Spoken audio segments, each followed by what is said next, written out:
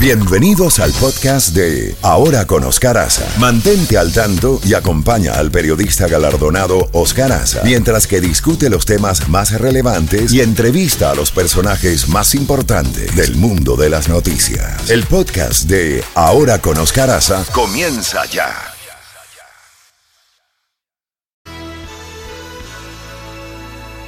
Las 6 de la mañana. Ahora con Oscar Aza por Z92. Bueno, ya tenemos en la línea telefónica, como habíamos anunciado, al senador Marco Rubio en un día verdaderamente importantísimo, histórico para los Estados Unidos y su política exterior. Senador, gracias por contactarnos y evidentemente que estamos viviendo horas de gran ansiedad en cuanto a la elaboración de la política exterior de Estados Unidos. ¿Cómo evalúa el viaje del presidente Biden al Medio Oriente y la suspensión de la minicumbre en Jordania, producto de este ataque terrible contra este hospital en la Franja de Gaza? Buenos días y bienvenido. Buenos días. Primero, creo que la visita del presidente es importante, un mensaje muy claro que Estados Unidos está al lado de Israel, es importante en esa región, donde cada vez que hay distancia entre Estados Unidos e Israel, eso simplemente resulta en que los enemigos de Israel son más agresivos todavía.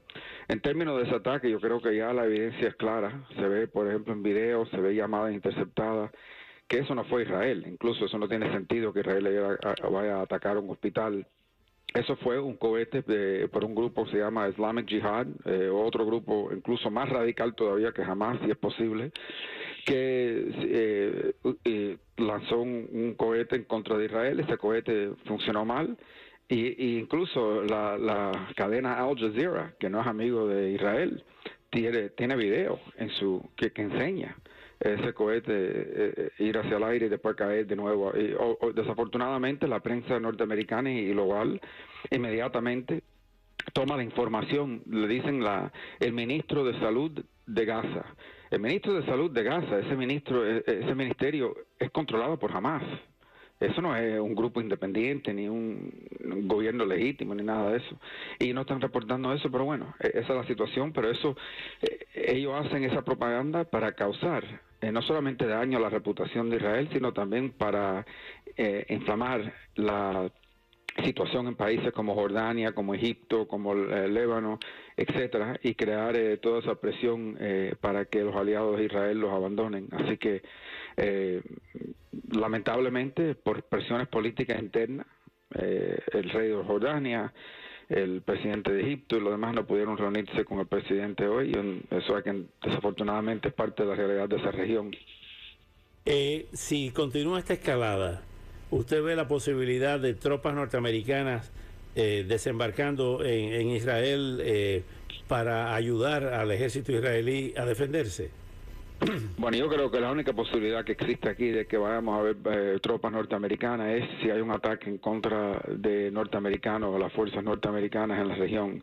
Israel no está pidiendo soldados americanos, jamás ha pedido soldados de ningún país y no lo está pidiendo ahora. Simplemente está pidiendo que si se le agotan sus reservas de material de defensa, que Estados Unidos le venda los repuestos, lo cual ya tenemos un compromiso por ley de hacerlo. Así que eso es importante entender. Este no es un país que está pidiendo que norteamericanos peleen por ellos. Israel ha sido muy claro que ellos están dispuestos a pelear, siempre lo han hecho, no lo piden a la ayuda y tropas de nadie. Así que yo no creo que eso se está contemplando. Que existan algunos militares que estén en Israel para ayudar con logística, con consejos, con información y lo demás, eso sí, eso siempre ha existido, pero que yo no creo que aquí se está pensando en una intervención directa de Estados Unidos en esta situación, y se le está pidiendo a Estados Unidos que haga una intervención. Usted está pidiendo que las visas de quienes apoyan a Hamas sean revocadas. Incluye las declaraciones de algunos presidentes latinoamericanos, perdón, como Gustavo Petro, que no ha condenado el ataque de Hamas, como no lo ha hecho el presidente de México.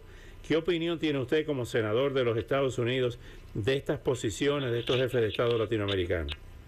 Bueno, primero es muy lamentable ver estos presidentes de estos países, incluso un país tan importante, tan grande como es Colombia, que ha sufrido tanto a manos de terroristas, que tenga o ahora esté en manos de un presidente que se alinee con un grupo terrorista que acaba de masacrar a inocentes es un bochorno y realmente creo que eso hay que tomarlo en consideración en el futuro, en nuestras relaciones con ese presidente. Ahora, en términos de lo que me dice de la visa, lo mío es muy simple, la ley, simplemente le estoy pidiendo al gobierno norteamericano que aplique la ley. La ley dice que si uno apoya a un grupo terrorista, no puedes recibir una visa.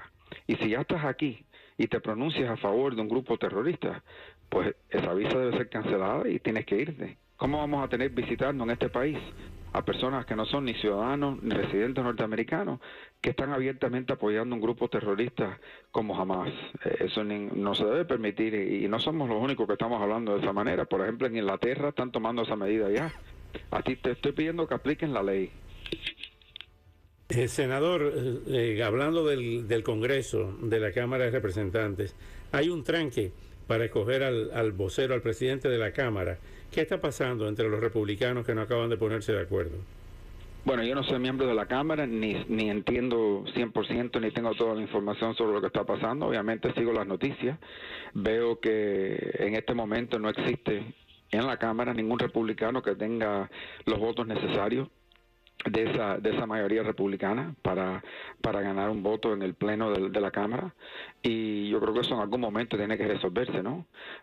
Pues por ahora no ha tenido impacto sobre nuestro trabajo legislativo en el Senado, no tiene impacto ninguno, pero obviamente para poder hacer cualquier cosa, incluso proveerle fondos al gobierno, ayudar a Israel y lo demás, hace falta que la Cámara y el Senado actúen, así que esta es una situación que no puede seguir. Como republicano creo que es lamentable en un momento que tenemos oportunidades, por ejemplo, de estar hablando de las cosas que no ha hecho Biden.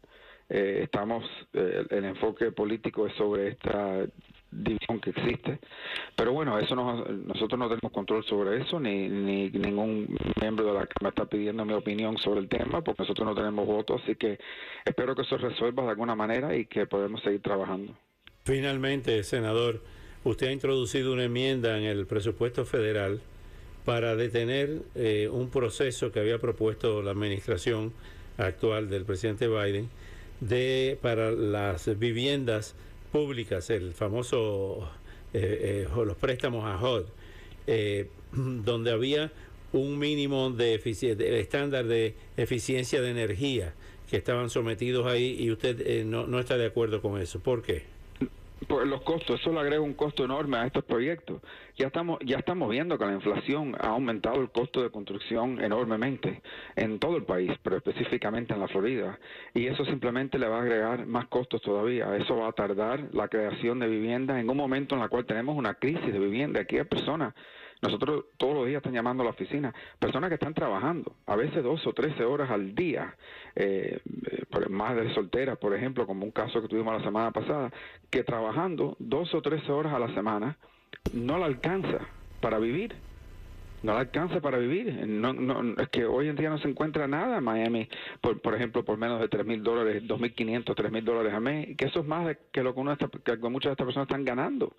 Así que aquí no podemos estar en este momento agregándole costos a la vivienda en un momento de una crisis como la que estamos enfrentando con la inflación. Senador, muchas gracias por estos minutos para todos nuestros oyentes, y estaremos en contacto hasta una próxima oportunidad. Muchas gracias, Juan. Bueno, era el senador Marco Rubio, 8:23.